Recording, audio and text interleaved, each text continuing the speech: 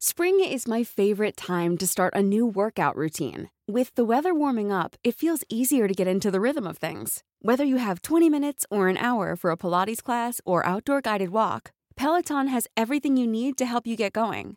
Get a head start on summer with Peloton at onepeloton.com.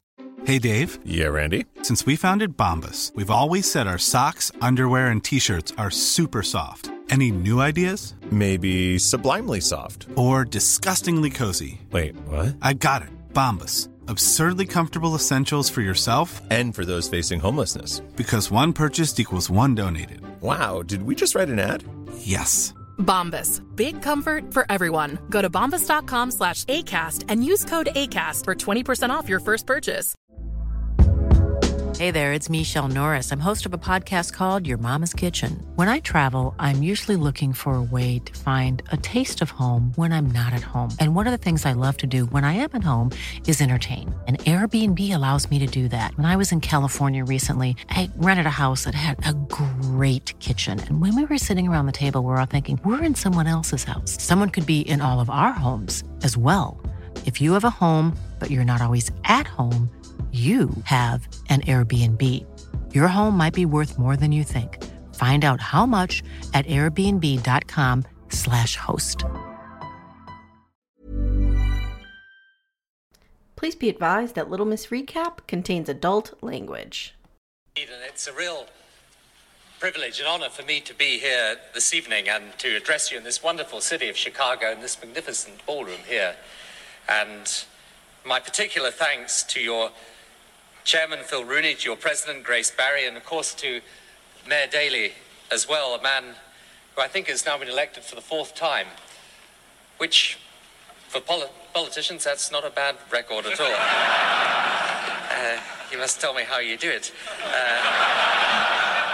We actually had a marvelous time earlier today in the von Steuben School in Chicago, which then we had a wonderful reception. They were marvelous. I mean, my only slight anxiety was when I read my briefing pack, and it told me that von Steuben was actually a Prussian gentleman whose job it had been to help the American revolutionaries get rid of the British. This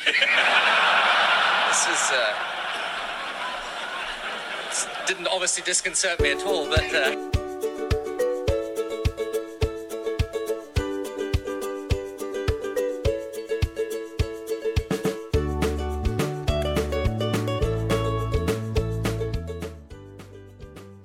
Hi everyone, welcome to Little Miss Recap, the podcast where we love us some Tony Blair. Bad teeth and all, I'll take it. Bad teeth and all. Yeah, I'm here for all of it.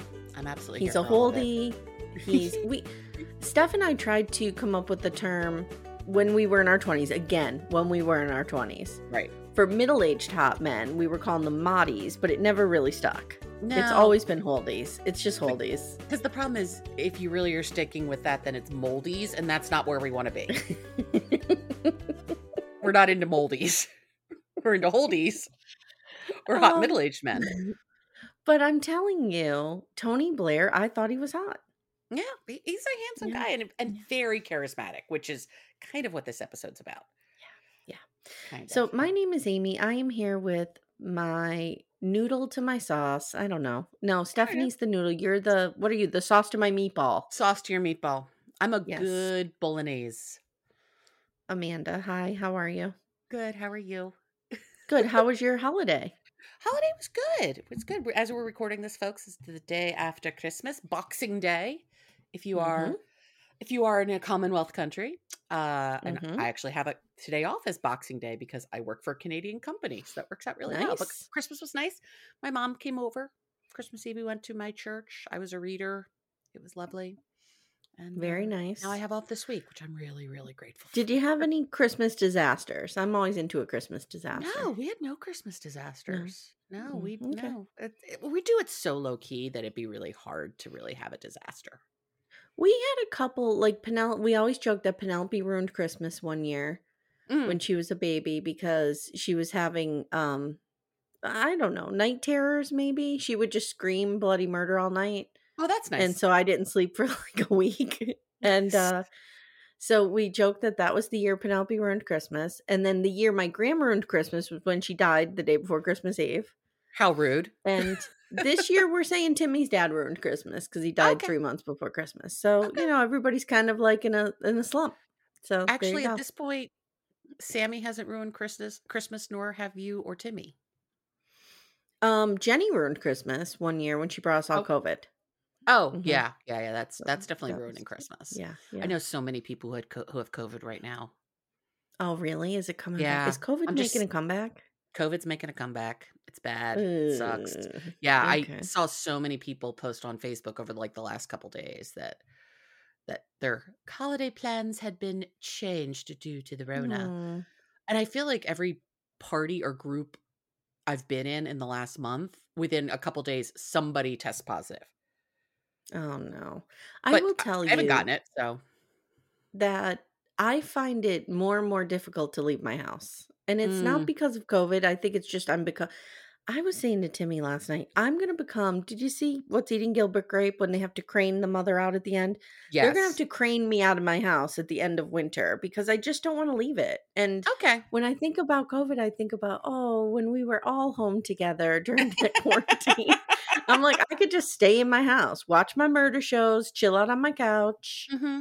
That's it. Drink my cheap wine, maybe eat some 6 dozen Christmas cookies. Did you get to the point, though, say May or June of 2020 when you were like, I need all these people to get the fuck out of my house? Yeah. Oh, yeah. I would say that happened in April. I was trying to be. Yeah. Yeah. No. I got you. You. Also, I wanted to say we have a few announcements. We've had a lot of content come out this past weekend. So you're hearing this, it's the week of Christmas, after Christmas. Our Christmas extravaganza with Ace and Caitlin Fanning dropped on Christmas Day. That was so much fun. So much fun. Oh my God. I'm actually listening to it again this morning.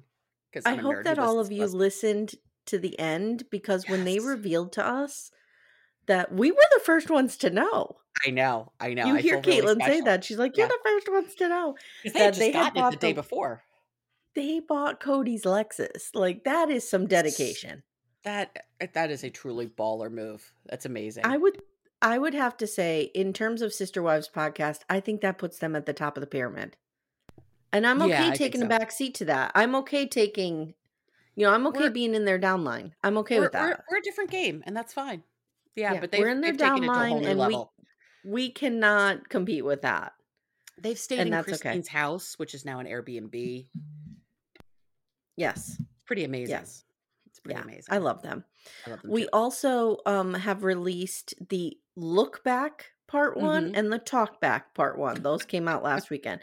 This better names for these things. I know. This weekend, Friday night, 10 o'clock Eastern time, you will hear our coverage of Talk Back Episode 2, like Part 2, which is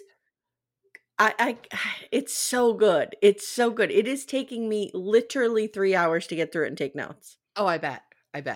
Yeah, there's a lot there. Cody and I have to do the fighting with someone on Twitter in real time and space is probably the greatest thing I've ever seen in my life. Well, okay. You have 3 things that you have to rate. Cody fighting with somebody on Twitter in real time. Robin and her iPad, or the fight. Oh, the fight is top. Okay. Top tier. Different level. Okay. Like truly in the pyramid above the pyramid, that's where the fight is. Yes. I might say Cody fighting with this guy in real time on Twitter might come second. It's so great. I have to rewatch it because I did enjoy it. I have to rewatch it because I'm still gonna go with Robin fighting with the iPad and having a fit. The best part of Cody fighting with this guy in real time is that the guy was trying to compliment him. I know. I know. And Robin's like, shut up, be nice, shut up. Oh, God. And then everybody got brand new title cards that say ex-wife. I know. So we got Mary ex-wife, Janelle ex-wife, Christine ex-wife. We just need them to fix the rings dropping. Just fix those rings, yeah. So anyway, that will be coming up this weekend, as well as a look back or look forward, how we got here. I don't fucking know. Whatever. They need better names. All I know is we'll have all that. All I know is they're going to watch the fight and respond to it, and I can't wait. I know. I cannot wait to see them respond to the fight. Yes. I want to see Robin watch the fight. Yeah, me too. Because I don't think she knows what happened. I don't think she realizes how awful Cody was. I can't tell you how many times over the holidays I said, I have been here day long, in and out. What does that even mean? I don't know. But I mean, no, I'm not coming. No. No. Cup of hot water, warm water. Okay, and one more thing. We are covering Waco American Apocalypse, which is on Netflix right now. We'll have that for you hopefully next week. We'll see when that comes out. And we are recording it this week, however, and I've been down the rabbit hole. I'm down the rabbit hole officially. I can't wait because this is what happens. I want to have a really, and I don't want us to talk about it till we record. Okay. I want to talk about who set the fire. Okay. We didn't start the fire. That's what the Branch Davidians are singing. And then the feds come back with, it was always burning. Amy, you know how we have to get Tim Gibbons his EGOT? Yes. It doesn't all have to be about Sister Wives. He could write the musical for Waco. He could write the musical for Waco. It was the Tony first. Then they make the movie of it. That's how we get the Oscar and the Grammy. I think it needs to be Coyote Pass. Okay. I mean, I'm just trying to help. Unless you cast Cody Brown as David Koresh. Oh my God. I just solved it. Can't get any better than that. No. I'm sure there's a Venn diagram somewhere. The cover's supposed to. Cody Brown. It's actually a circle. No. I mean, okay. All right. So let's talk about what we're here today to talk about, which is The Crown. So you introduced the episode. Go ahead. Yeah. So we are doing The Crown, season 6, episode 6. Totally fun. Ruritania. Ruritania. We are Ruritania. It's like Elvis saying it. Ruritania. We will dive into Ruritania at the end as part of our history because I didn't know what this meant. Okay. Actually, we got 2 history things happening for us this episode. Ooh, you're fun. I know. Okay. I'm so smart. So we begin with Elizabeth, the Queen. Here's a question for you. In your notes, do you capitalize Queen? No. Okay, I don't either. You have to see my notes. They look like a disaster. There's I think I just write Q for Queen. Oh, wow. Okay. No, I write out words. I should really start getting some shorthand going here. Oh, you should see my shorthand. No one else could understand this. Or we can get Mary Payne to read it for us. By the way, real quick, one thing we didn't discuss, your Sidian video. I want to thank you for that. Oh, I don't need to be thanked. I just want to know what you thought when you saw this. I think it was the highlight of my Christmas. Okay, good. He looked good. He did look good. I showed it to my mom. She knows nothing about any of this. Yeah. And she's like, he's kind of cute. I might fix his hair, though. He's adorable. Mm-hmm. He's adorable. He didn't have his full goth going. No. But they just got over COVID. It's okay. Oh, they did? Yeah. So I reached out to Tasha like a couple weeks ago. Okay. And then she ghosted me. And I was like, oh, that's not going to happen. That tracks. And But then she's like, sorry, we all had COVID. So I'm like, okay. Anyway, so the Queen. Let's go back to the Queen. And we see Elizabeth walking down an empty street, and then people are starting to run and celebrate. And you hear a news reporter over, like a voiceover, saying it is the first coronation since 1953.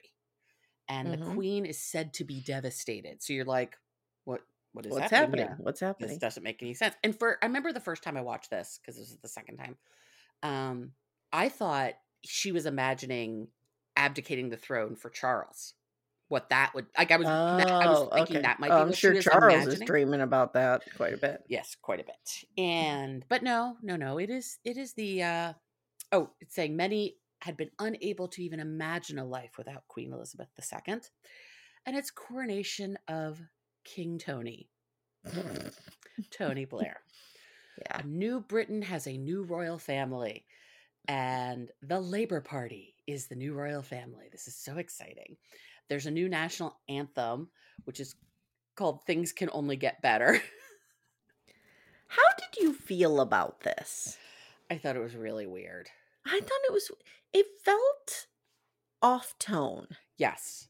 Right? It didn't flow with the rest of it at all. I feel like Peter Morgan has maybe called in John Morgan, his brother, to write this season. Like, it's just kind of... It's really a mess. Know. It's really messy. Like, it just doesn't flow with the rest of the series. No, I thought this season has had some great moments. Like, I mean, we're going to take Ghost Diana out of it. I thought the episode of her funeral and stuff was really well done. Yes. Ghost Diana. I don't think the first 4 episodes were bad. No, I don't either. I think the best one of that back half is episode 8, which we'll get to in a week or two or whatever. Is that the one with Margaret? Yeah, Princess Margaret. I agree. I thought that was the best one. But this feels weird. It feels weird. I understand what Peter Morgan's trying to do. He's trying to tell the story, which I think is important to how the monarchy kind of dug into itself a bit. Mm-hmm. Because she was really worried about Tony Blair's popularity. Because his popularity was like, it hadn't been seen since Winston Churchill. If Tony Blair made an impression, what year is this? 97? 99? 98, if 99. Tony Blair made an impression on an 18-year-old girl in the middle of Pennsylvania. It's Scranton. He was pretty popular. Yeah. Because I didn't pay attention to shit back then, and I knew Tony Blair was hot. Yeah. And Elizabeth wakes up from this literal nightmare, and she's like gasping and like opening her nightgown. She's like, what the fuck just happened? And we see the people in and around the palace getting ready for the day, and we see a very pensive looking queen. Like, she's really bothered by this dream.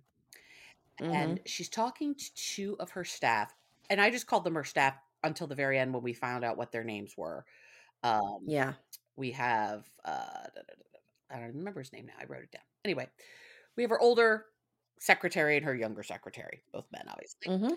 And she says that she hasn't usually worried about prime minister's popularity because it just comes and goes, and depending on what's going on. But this she's worrying about. She says his popularity is higher than hers. And at this point, his popularity is 66%, which is really high. And she wants to figure out how... For approval ratings, that's really high. Really high. And she wants to figure out how the crown, she can do better. And there's a lot of disagreement. Should we like take polls and do this? Should we not look at this? Her primary secretary is like, the monarchy doesn't have an existential crisis. Like, you can't do this. Right. You are right. You cannot have your status quo. Absolutely. And they do all this polling. They go all over Scotland, Wales, England, try to really get a good sample of British society as a whole. And the numbers aren't good. Yeah. Is the royal family out of touch with regular people? 69% say yes. And I think a lot of that was a direct response to how she handled the death of Diana. Absolutely was having to do with the death of Diana. Yeah. Is she being badly advised? 62% say yes. Is she wasteful of public money? 54% say yes. And they're asked if the crown lacks compassion. 53% say yes. That to me is the harshest of the bunch. Like, actually say you don't have compassion, and over half the country doesn't think you do. That's not good. Yeah. When asked if they failed the Princess of Wales as much in death as they did in life, 66% say yes. That's a real pointed question. Yeah, that's real specific. It went from like, hey, how do you think we're doing? Hey, to do you think assholes who secretly trolled Diana and caused her to die in a car crash? Yes. And the last one is, should the monarchy continue as it is? And only 10% of the population says yes. That's not good. Good. Margaret thinks they should get rid of polls entirely. Why are we even doing this? I love Margaret. She's like, what the fuck? I love Margaret as well. What is wrong with you people? Yeah. Charles thinks they can learn something. Philip thinks leaving something as enduring as the monarchy to the whims of marketing men is a mistake. Okay. And the Queen doesn't think that it is a surprise that their low numbers come at the same time as a prime minister with conspicuous popularity. I love the way she says things, or the way Peter Morgan writes her saying things. Conspicuous popularity. As she says, only Winston at his prime had this kind of popularity.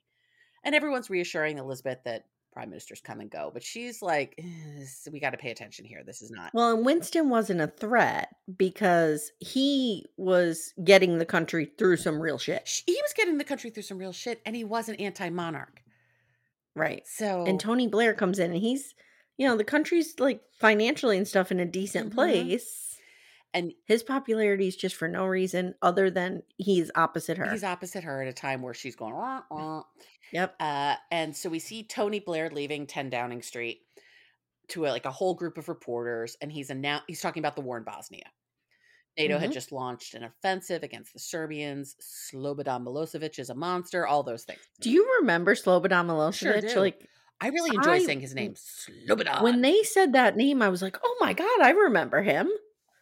I'm mixing up all my dictators and terrible people in the world. There are many from which to choose. I just enjoyed saying his name, Slobodan. He was a real bad dude. And he was a dick. Blair is meeting with the Queen. A lot of this episode are conversations between the Queen and Tony Blair. Yeah. And he's meeting with the Queen to discuss the invasion of Serbia and saying that every bombing has to be approved by committee. The Queen is still the head of the royal forces. And he's feeling really kind of hand-tied by all of this, that he can't just go do it. And he really believes beating Milosevic is going to be his thing. You can tell he's I'm putting all of my eggs in this basket. And I'm going to be the next Winston Churchill dealing the Axis powers. Exactly. Yeah. And he's trying to get the U.S. to do a land invasion. Clinton is like, most Americans couldn't even find Yugoslavia on a map. I'm going to have a real hard time selling this. And Blair and Clinton were allies, very tight allies. They were very good friends. So this is really difficult for him. And the Queen is back talking to her advisor, saying that Blair was unusually resolute today. And she talks about how prime ministers tend to be domestic focused or internationally focused. And she seems to think he's really putting all his eggs in the international basket because things are actually going okay at home. So it's not like they're in a recession or a crisis like that. He can pay attention. Things are about to go haywire because 9/11 is on the horizon. Right. And then the endless Middle East war. Right. But, And then just the 21st century. Just 20 decades of us bombing the Java country that didn't do it. Yeah. It's fine. It's fine. And she asks her advisor if she is a domestic or an international queen. How is she being seen? And he says she is so focused on the Commonwealth that makes her international, but she's also focused on really local organizations. And this guy knows exactly how to play. Oh, yeah, big time. He has her right in his palm. And I don't think he's manipulating her. I think he's just you're perfect in every way, Mom. He has no desire to change anything. He is a royalist through and through, and he wants things to stay exactly as they are. So now we see Elizabeth going to the Women's Institute. That's going to be one of the things we're going to dive into at the end, because I was curious what the hell the Women's Institute is. Yeah. And she goes and gives this speech, but she talks about it as their membership. She's a member as well. And she became a member of the Women's Institute before she even became queen. And she made a deliberate decision to connect with them in this speech in a way that she doesn't usually. Right. She's telling jokes. She's very informal by her standards. Yeah. And I kind of wonder if this is how she always was with this group because she was one of them, or if she was realizing I got to get back to my people and get them back in my pocket. The impression that she had made this decision deliberately for this moment. I think so too. And that this was probably a safe group to do this with. Exactly. Because she is one of them. And she talks about how important this organization was during the war. Every time we talk about the war, we're only talking about World War II. And that she was part of a group that collected rose hips so they could make syrup. to help battle a Mhm. vitamin C deficiency. Vitamin C Oh, look at you. deficiency. Vitamin C Yes. Oh, can you? deficiency. Yes, very good. Mhm. You really do a good Mhm. queen.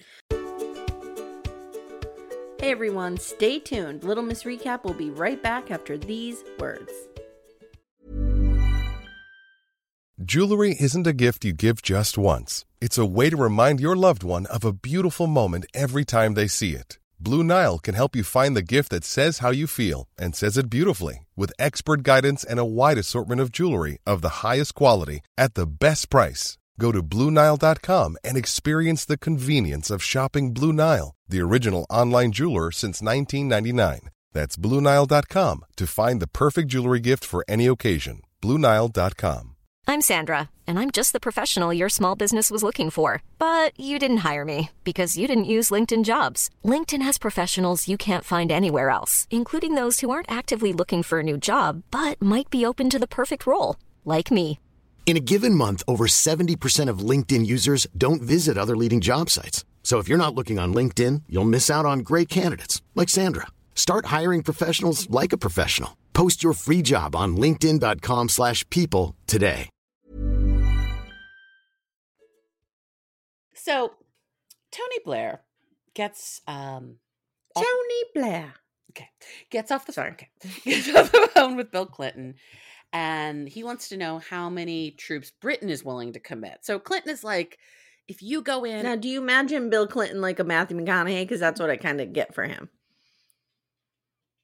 Like he does the all right, because he's Slick Willie. You know what I mean? He's like, he gets away with whatever. I never put Anyway. Matthew McConaughey and Bill Clinton together. So does that mean that Mary has a crush on Bill Clinton? Matthew McConaughey is like, it's like his whole essence that is like that, like super slick, above the law white guy approach to the world. Do you know what I mean? Like, whatever. Get away with whatever. I'll drive my car down the road and I don't pay attention. Like, just whatever. Okay. Sorry, I had too much coffee this morning. Go on. You're on it. I like it. And Clinton knows that NATO is failing in their attempts, and Blair really sees this as critical for Europe's success, that the U.S. jumps in and that they defeat Milosevic, which I agree with. We needed to defeat Milosevic. That's a good thing. Oh yeah, he was committing genocide, was he not? Yeah, he was. Yeah, he was killing Serbians. Was it Serbians? Yeah, Serbians. So we see him giving a speech in Chicago, and someone had told him, if you can't appeal to Clinton's sense of basically like go appeal to their conscience, to the U.S. conscience, to get them into this. So he goes to Chicago and gives this speech, and it's killer. I mean, he nails it. He's like, talks about what's happening in Kosovo. He's talking about how U.S. military action is justified. He says that England depends on the U.S. to support this, and the U.S. is the most powerful country in the world, and as a great nation, it must be difficult to be the recipient of every demand and to be expected to always come in and support others. You know, just like, what does this have to do with us? Why does somebody in Kansas give a shit about Slobodan Milosevic, basically? And he says, countries with great power need to remain engaged and use their power for good. And he basically begs the U.S. to stay engaged in this and support the NATO efforts. And he assures the U.S. that with Britain, the U.S. will have a partner in this effort. And I just said he's really hitting the emotional button here. Like he nails it and gets so much positive press for this. Yeah. U.S., everybody's all over this. And the Queen is back to meeting with her advisor. One of the papers say that Blair has a new nickname, which is King Tony. And the thing about Tony Blair too is, and again, I'm working on my recollection of, being 20 years old. Right. He felt young and modern to me, even though he might not have been young. You know what I mean? He just felt, I remember thinking that he felt modern and in touch. He felt modern and in touch, I think, the way that Bill Clinton did after H.W. Bush, who was so like... Well, Bill Clinton played that saxophone on Arsenio Hall. That's right, and that was it. But I mean, we went from Mhm. John Major, who was much more like Yes. HW, to Tony Right. Blair, and it was a Right. big shift. And he was being really celebrated for it. And she says that the prime minister has pulled it off and is getting the U.S. to send land troops. It worked. And they both are just like, wow, I can't believe he was able to kind of pull that off. Because it seemed pretty clear Clinton wasn't going to do anything about it for a while. Right. And again, Blair goes back to meet the Queen. By the way, there's one of these scenes, I don't remember which one, where like she's done with him and just presses a button. Oh, I want that button. That's what for I my said. I'm house like, so I want bad. a button that I can just press and people have to leave. Someone Yep. comes and Yep. gathers them and brings them out. I want that button. I don't know who I have You to just leave. press the button and Todd walks in the room and takes the person out. Exactly. Whoever There it you is. go. Get rid of him. Yep. And she jokes that she hopes he didn't slip on the way over because it must be difficult to walk on water. Yikes. As I was doing the notes for this, Todd was straightening up from Christmas. He's like, how long has she been holding on to that line to throw out at somebody? Because that's a good line. Yeah. And Blair says that's as passive aggressive as the Queen gets. Exactly. Though. It's not gonna get deeper than that. No. And Blair says that Milosevic has changed his tactic once the U.S. agreed to commit ground troops. And the Queen says he is the most popular leader on the world stage right now. And she says that in light of his success and the monarchy's lack of success and popularity right now, she is wondering, and because he can read the mood of the country so well, she is wondering if there are things that she should do to turn around. Big mistake. Big mistake. You don't ask somebody at the height of their hubris, right, to give you some criticism, who isn't a fan of you to begin with, right? To give you some criticism, because I don't think you're prepared for what's coming back. No. And her advisors aren't okay with her asking for his advice. They're like, this is a bad idea. It's a bad idea. And let me tell you something. As a teacher of freshmen for a very long time, you don't ask you, like, this was what would happen on the student evals. My students would just kick me while I was down. You just don't do this. No, don't ask. Exactly. You get an independent panel and you have a panel of like a few people. Yeah. You don't just have the person who is in opposition to, not that I was in opposition to my students, but I guess we were. Yeah. And so yeah, she would need like 3 or 4 people who were not in the monarchy, who were also not in parliament, who could kind of come in and see things objectively. Yeah.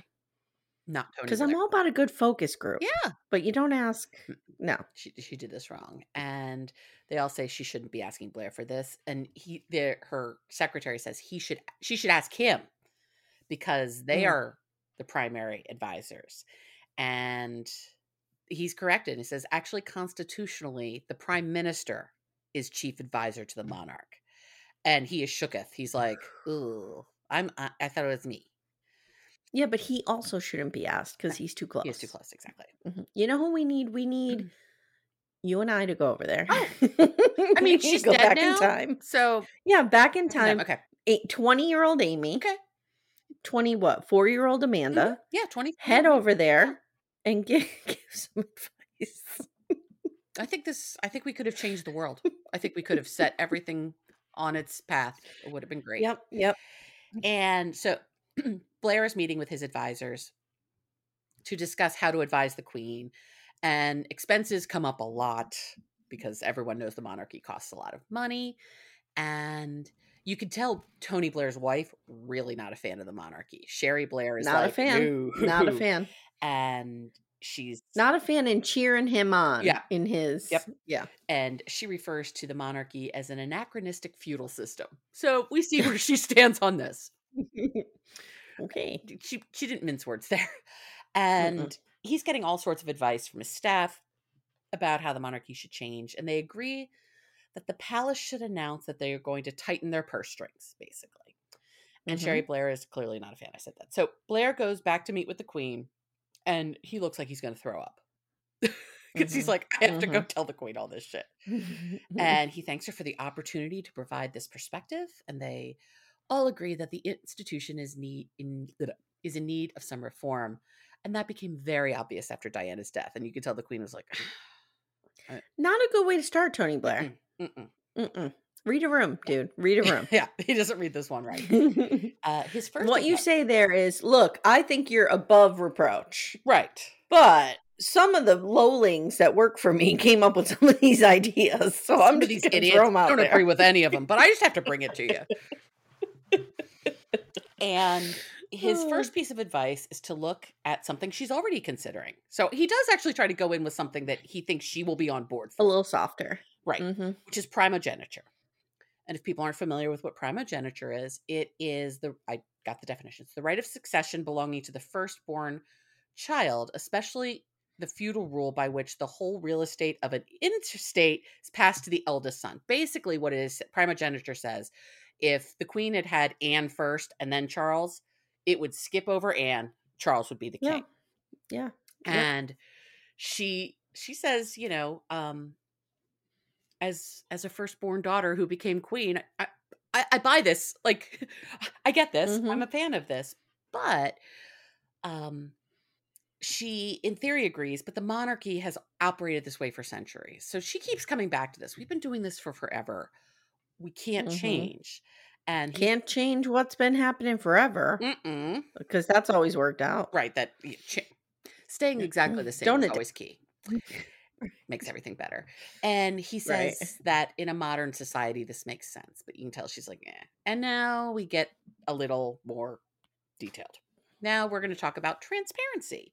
He's about to, Parliament is about to approve a Freedom of Information Act type thing.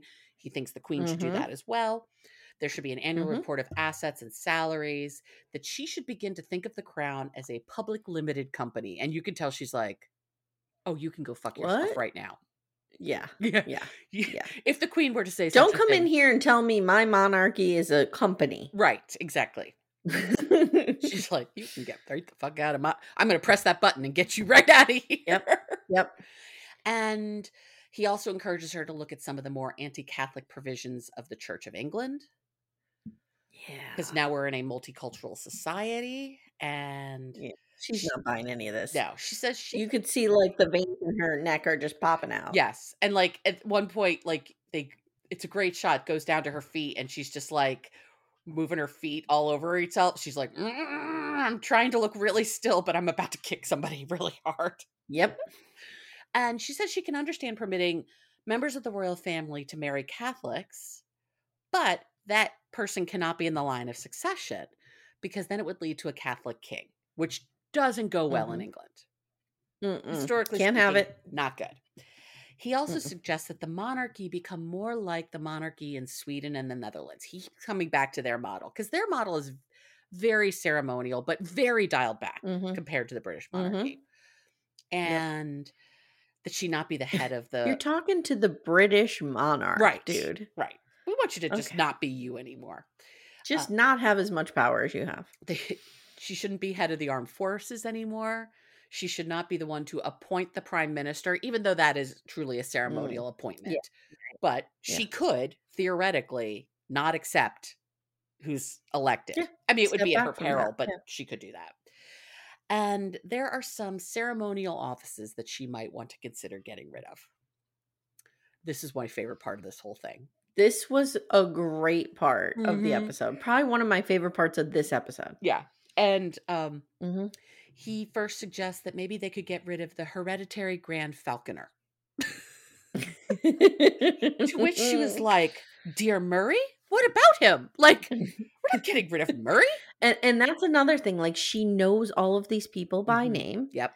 She knows their families. Like, she is just a phone book of knowledge with the people in all the people around her. Direct world. Exactly. And then he asks if the job needs to depend on heredity and not skills. We have other roles, including the royal hand washer, which she's like, that only gets used once at a coronation. Like, okay. The royal barge master and 24 watermen, to which Blair points out that they haven't even had a royal barge since 1849, but we have the royal barge master. And are all these people, like, is he implying all of these people are on salary? Okay. We're paying for all these people. Because I didn't know, like, is the royal hand washer who's only used at the coronation, like, are they just brought in for that week and paid? Or are they paid yearly? But I think some of the other ones are consistent. Like, my favorite role, who is the warden of the swans. I enjoy the Warden of the Swans. Yes. I enjoyed it too. And she's like, somebody needs to oversee the swans on England's inland waterways. Like, she's like, huh? How could you do that? And he's like, well, back in the day I understood because, people ate swans, but now that that's fallen out of culinary favor, maybe we don't need that. And she's like, who's going to take care of them? Who's going to create conservation? I'm shocked she didn't whip out the swans' names. I know. Who's going to take care of Doe and John? Right. And Bertrude. That's not a name. I don't know where that just came from. Well, I was trying to pull out the Heaven's Gate people. What were their names? Bim and Bop or whatever. Bim and Bop or Bo and Bop or something. Okay. Yeah, I was going for that. Failed miserably. Okay. And they participate in their conservation. And now he's like, okay. Like, every time she gives an answer back, he's like, okay, I'm just going to go to the next one on my list and the next one on my list and the next one on my list. And I have a list of like 37. That was another error. Yes, yes. He really should have just come in with like one or two things he knew she'd be okay with. Yeah. Not all this shit. And now he wants to talk about the ceremonial opening of Parliament. And do they need 10 heralds, including the Rouge Dragon Pursuivant, or Pursuivant. I don't know. And the Maltravers Herald Extraordinary. Sure. Then we have Amy, also the Gold Stick in Waiting and the Silver Stick in Waiting. Yes. The Gentleman Usher of the Sword of State. And he's basically like, yeah, we really just want to purge all these honorifics. Like, this is dumb. We need to get rid of all this. And he's not wrong. He's not wrong. And he said it would be a PR victory for the crown. And she is not having any of this at all. No, she is. Every muscle in her body is clenched. As if she isn't. She's already kind of clenched. Now we're really clenched. And she's me when my kids are telling me their weekend plans. This is fine. Like, you're going where? You're going what? Yeah, everything's fine. Blair's wife, Sherry, asks how it was. He's back at home, and he says it was frosty. And she promises to give their proposals some thought. And his wife says if she doesn't do it, she'll have only herself to blame. Like, she very clearly sees the queen has to do this if she wants to maintain anything. Yeah. And he says preservation of the monarchy is her life's work. And she knows it has to change in order to survive. And his wife says they don't want to change. And she likes to think only the way they can survive is to basically double down on who they are. Yeah. Changing is not going to help them. And she says once the Catholic Church was modernized, she uses this as an example, moving from Latin masses, the incense, all of that.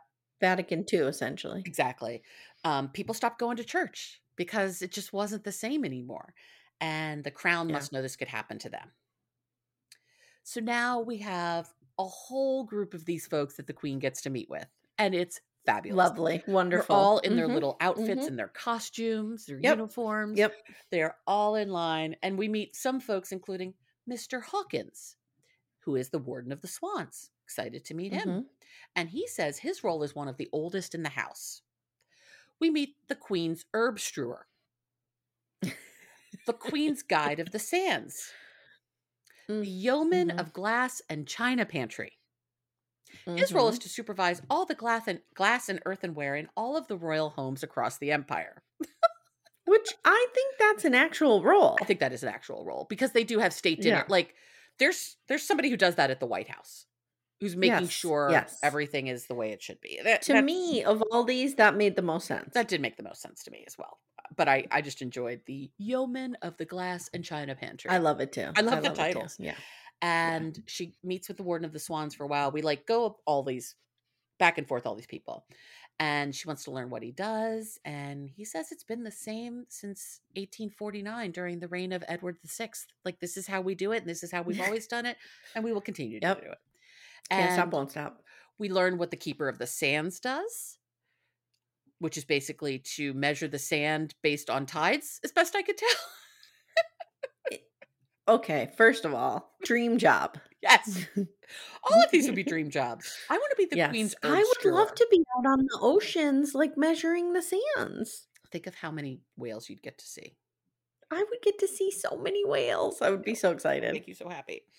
And we also meet the Lord High Admiral of the Wash, the Astronomer Royal, the Piper to the Sovereign. Again, not seeing any problems with these positions. No. The Yeoman of the Glass and Pantry shows her how he folds the napkins, and he can do a perfect Dutch bonnet napkin fold. And she's like, I always wondered how you did that. As she's watching him like whip this napkin around. I always wondered how you did that. And she tells her advisor that it just gave her a heavy heart all day. She didn't like this at all. She loves all of these people. And she just has such a strong sense of pride in this tradition. She does say her favorite of the whole day, though, was the yeoman bed hanger. And she just kind of giggles. Like, you can tell she's like, some of these are really ridiculous. Now we get all of our royals together. We've got the Queen Mum. Queen Mum pipes up a lot through this. Queen Mum, what's happening with her? Because as we go through the season, like, people are just making fun of her and thinking she's ridiculous. Yeah. I always loved the Queen Mum. She was like, I love her too. She was great. But is she like? How old was she at this point? Let's see. Queen Mum. Like, I don't like the ageism coming from the other royals towards directed at Queen Mum, is what I'm saying. Mum. So her name is also Elizabeth. The Queen Mother, she was born in 1900. So she was 97 or 98 during this. Oh, because especially Margaret, like, at a lot of points, she's like, oh, whatever, mummy, whatever. Like, just. She lived to be 102. Wow. She lived to 2002. I mean, I always say, like, I'm not shocked when a super privileged, wealthy person lives a long life because they have access to the best of things. Right. And she's never had to work a day in her life. Right. She did lose her husband, though, and they seem to be really into each other. But anyway, so we've got Queen Mum. We've got Anne, Margaret, Charles, the Queen, obviously, and Philip. And they're all chatting about these changes that are being suggested. And Charles is like, yeah, I'm on board with all this. Yeah, we got to do all this. Charles, based on how we're seeing him here and how we saw him with Diana, he seems to have more pulse on what's going on outside the palace than the Queen does. Yeah, and it's so, I really feel like, again, that's a favorable edit because when you look at King Charles, are you like, that's a man with his finger on the pulse of things? That's a reformer right there. No, not so much. Not so much. And they can't understand how these things can be let go, any of it. And Charles says, from a PR standpoint, it might be sensible to make one or two concessions. And I think he's right. Like, he's right. Pick a couple that don't really bug us so much. Get rid of those barge people. Right. Throw them away. And he says it leaves them less open to charges of elitism and grandeur. He's like, maybe we could get rid of the state opening of Parliament. And Philip's like, oh no, they'd be missing the whole point. I love when he gets into like monarchy history. It cracks me up. And the idea is to never forget we're still in Charles. And Charles says all the pomp and circumstance doesn't look terribly humble. So basically when they open Parliament, someone comes, knocks on the door 3 times, they turn them away, then the monarch can come in. Like it's a whole thing. And the Queen says the people want the magic and the mystery of the monarchy. They don't want to see what they have at home. They don't want to come visit a palace and see the things they have at home. They want to feel like when they are in, the orbit of the royal family, that they have entered into another realm and not to remind them of what they already have. Just interesting. Like, it's kind of interesting, but it speaks to a very small pool of people who actually get to interact with the monarchy. Right. The average British person doesn't. No, not at all. I don't know. So now we have Blair again meeting with the Queen. Like I said, a lot of these meetings. And he's talking about how it was awkward and we're talking about the Queen learns on the news about the ruling in Bush v. Gore that, the Supreme Court says we're going to stop counting votes and George Bush becomes president. Did you have PTSD? I did. I completely did. I almost went into like a spiral when I saw that. I was like, no. It's so fucking enraging. That was the first time I ever voted. Oh. Didn't go so well. Didn't go good. Yeah, I guess in 96. Well, I could have voted in 96, but I didn't. Okay. Because that's what I was saying. I wasn't paying attention to the world. So the fact that I knew Tony Blair was like real was really weird. significant. Yeah. But I did not register in time to vote in 96. So Okay. I had to do it in 2000. My first presidential vote was Bill Clinton in 92. But my first vote was actually in May because John Hines, who was Pennsylvania senator, remember when he got killed in that accident? Yep. And we got to vote for Harris Wofford. So Harris Wofford's the first person I voted for, which I was super psyched about because I liked him. And then John Kerry swept in and married John Hines' widow. Yes, exactly. Right? Exactly. Teresa Hines? Teresa Hines. Yeah. Yes. Okay. Yeah, that worked well for him. And so Blair's meeting with the Queen. He says it was awkward as the Clintons were making their farewell trip to the UK. And they were staying with them at Chequers, which is one of the, it's not 10 Downing Street. I think it's like their summer place or whatever. And the ruling came down and they were all up all night watching CNN together, which I just love the idea of Bill, Hillary, and the Blairs. We all were, guys. We all were. Yes. And said it was really awkward. And then the next day the Clinton was giving a speech and he had to do the intro and he had to congratulate George Bush, which was really awkward for him to do in front of Clinton. And the Queen asks if it will be challenging having a Republican White House. And he doesn't think so, but he's the senior partner now, so he can influence Bush. And the Queen tells Blair that she isn't against reform and gives the example of the fact that they no longer have to have the royal secretary witness her births. Her father, with her permission and, I don't want some stranger watching me give birth. Her father got rid of that. So, she's just wondering what is worth preserving and where to draw the line. Where do we do this? And she tells him that they've reviewed all of the positions in her household and they aren't extravagant or full of Ruritanian titles, but an extraordinary array of expertise. These aren't just randos. These are people who have trained to do these jobs. Someone has to be the warden of the swans, Amy, as you roll your eyes. Skills that have been passed down, and the crown is a vehicle for that continuity. Tradition is their strength. And she says, modernity isn't the answer. Sometimes antiquity is the answer too. So she's not into it. I don't think making a case to Queen Elizabeth about nepotism is not going to work. Is particularly effective. Yeah. There were probably a lot of angles he could have come in on this one. I don't think that wasn't one. No. No. And now we see her playing with her dogs, and I'm delighted by this. I love her when you get to see her with her dogs. And now I love it too, but then my dog starts barking at the TV and it becomes a whole thing. Oh, do your dogs bark when they see other dogs? Just one of them. Oh. Yep. Arlo? She drives me nuts. Nellie. Oh, Nellie does? Okay. Arlo tends to be the problem, which is why I always think he's the troublemaker. Oh, he's a problem. Yeah. Both of them are problems. In their own way. Yes. And yet we love them. So now we have the advisor, Robert. That's his name. Robert here. And he comes in and says that she made the right choice not to, basically burn it all to the ground. But he says in light of this, he thinks he should personally move on because the palace hasn't always met the public mood, and that falls on him as her primary advisor.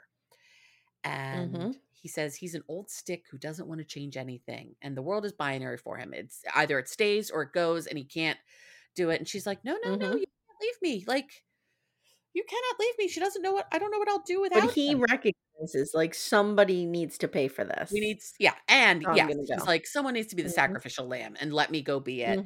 You're better served by a younger advisor. And she says she'll be utterly lost without him. And he says, no, you'll be fine. She navigated this whole thing without him because he was in opposition to the whole thing. And so her new secretary, and it's the one who was from before, the younger guy, is talking to her about visiting some of these millennium cities.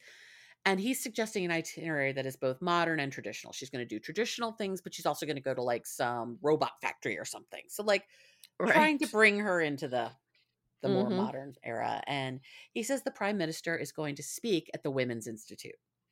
And she is surprised as this isn't his Her usual cackles crowd. are up over this one. Oh yeah, she's real pissed. She's like, you get out of my house. But it works out okay for her. But his instincts tend to be right, and she's sure this won't be an exception. So he goes to Was the that women's. some subtle shade she was I throwing think there? so. Mhm. And so Tony Blair goes to the Women's Institute and speaks to them about not clinging to tradition for sake alone, and to move Mhm. along with New Britain and with the Labor Party. And he gets real political, and these women are not having this at all. Mm-mm. At all. Mm-mm. They are pissed. Well, they're And like, this is a political stump speech, and right. that's not what we're here for. Nope. Right. And he says his Like when Trump told the Boy Scout troop, remember yes. that Hillary needed to go to jail and her Right. emails and da da da, and all the Boy Scouts are sitting there like, what? What? What? That was so That's fantastic. so awesome. That or when he just threw the paper towels at, people who are hurricane victims. Just sop it up with a towel, you'll be fine. He says that his party has a radical mission to change the soul of the country. And at this point, these women are like, fuck this. And just one woman starts clapping. And for a second, he's like, It was oh, they're clapping wild. for me. But no, they're just trying to Nope. drown him out. Some people Yep. just get up and leave. Did not go well. And the Queen's listening to this coverage, and you can just tell she's like, okay then. Great. This is working for me. This is going well.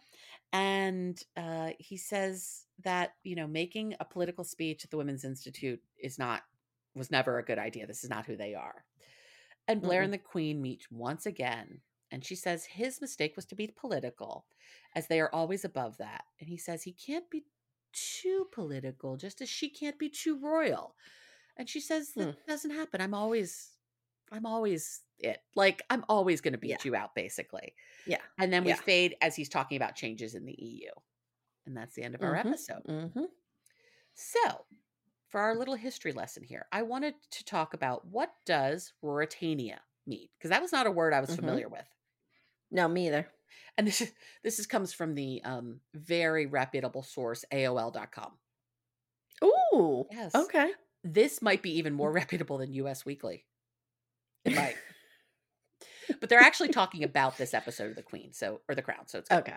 And so it has an interesting title, Ruritania. But what does that even mean, it says? And basically, Ruritania is of relating to or having characteristics of an imaginary place of romance. So basically, when she said Ruritanian titles, like, they're not that. They're not whimsy. They're not magic. They're not whimsy mystery. and romantic. Yeah. Right. They are real people doing real work to support the crown, which I found really interesting. And clearly she's against the modernization. But then I also wanted to look at the Women's Institute. The description is, the Women's Institute is a community-based organization for women in the United Kingdom, Canada, South Africa, and New Zealand. I don't know why just those 4 countries, but here we are.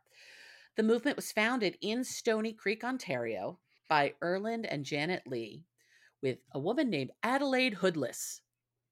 That's a great name. Adelaide Hoodless. Being the first speaker in 1897. And it was based on the British concept of women's guilds, which were created by another great name, Reverend Archibald Charteris. I'm loving these names. My great-grandfather's name was Archibald. I love that. I love Archibald. They called him Arch. I like it. Like Archie Bunker, but not. And it was originally confined to the Church of Scotland, but then it just grew. So it began in Canada.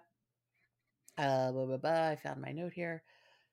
And he was Canadian. Yeah, founded in Canada. My great-grandfather, he was Canadian. And his name was Archibald. Wow. Maybe it's him. And he just kept that on the down low that he had found.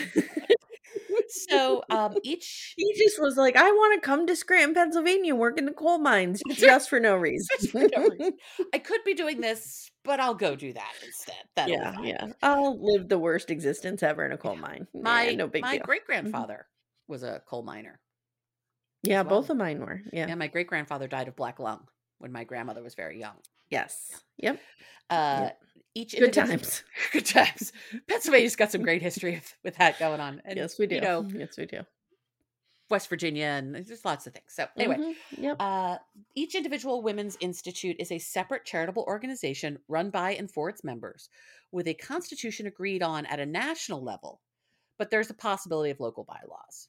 They are WIs, or women's institutes, are grouped into federations roughly corresponding to countries or islands, which each have a local office or one or more paid staff.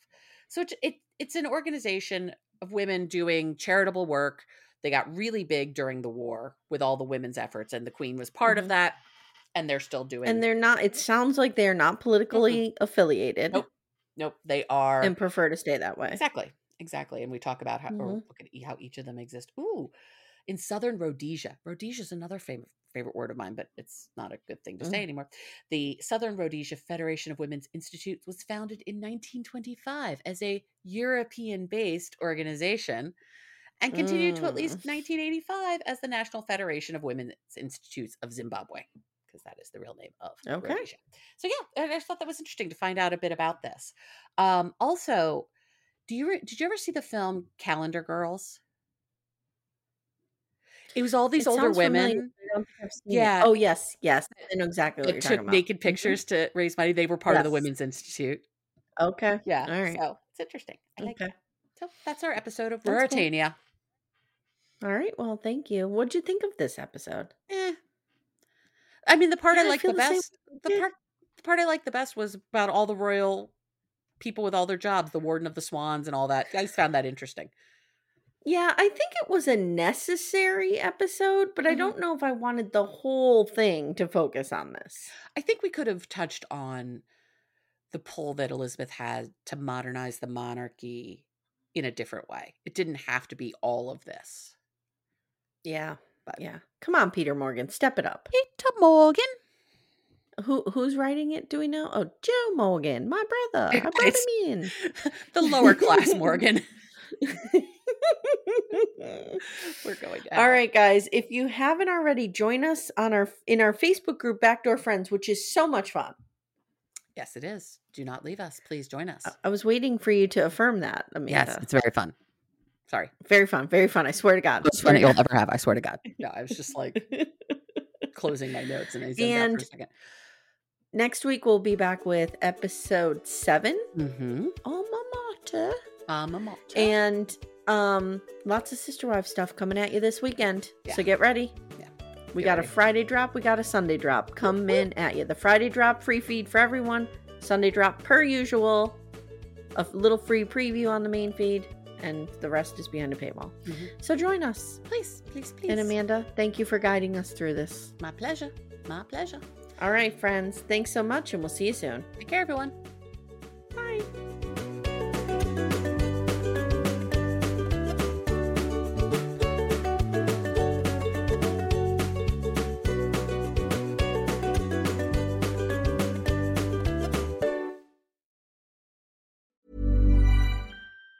Even on a budget, quality is non-negotiable. That's why Quince is the place to score high-end essentials at 50 to 80% less than similar brands. Get your hands on buttery soft cashmere sweaters from just $60, Italian leather jackets, and so much more. And the best part about Quince, they exclusively partner with factories committed to safe, ethical, and responsible manufacturing. Elevate your style without the elevated price tag with Quince. Go to quince.com/upgrade for free shipping and 365-day returns. Hey, it's Paige DeSorbo from Giggly Squad. High quality fashion without the price tag. Say hello to Quince.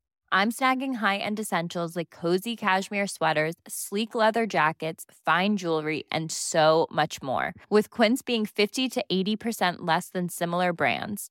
And they partner with factories that prioritize safe, ethical, and responsible manufacturing. I love that. Luxury quality within reach. Go to quince.com/style to get free shipping and 365-day returns on your next order. Quince.com/style.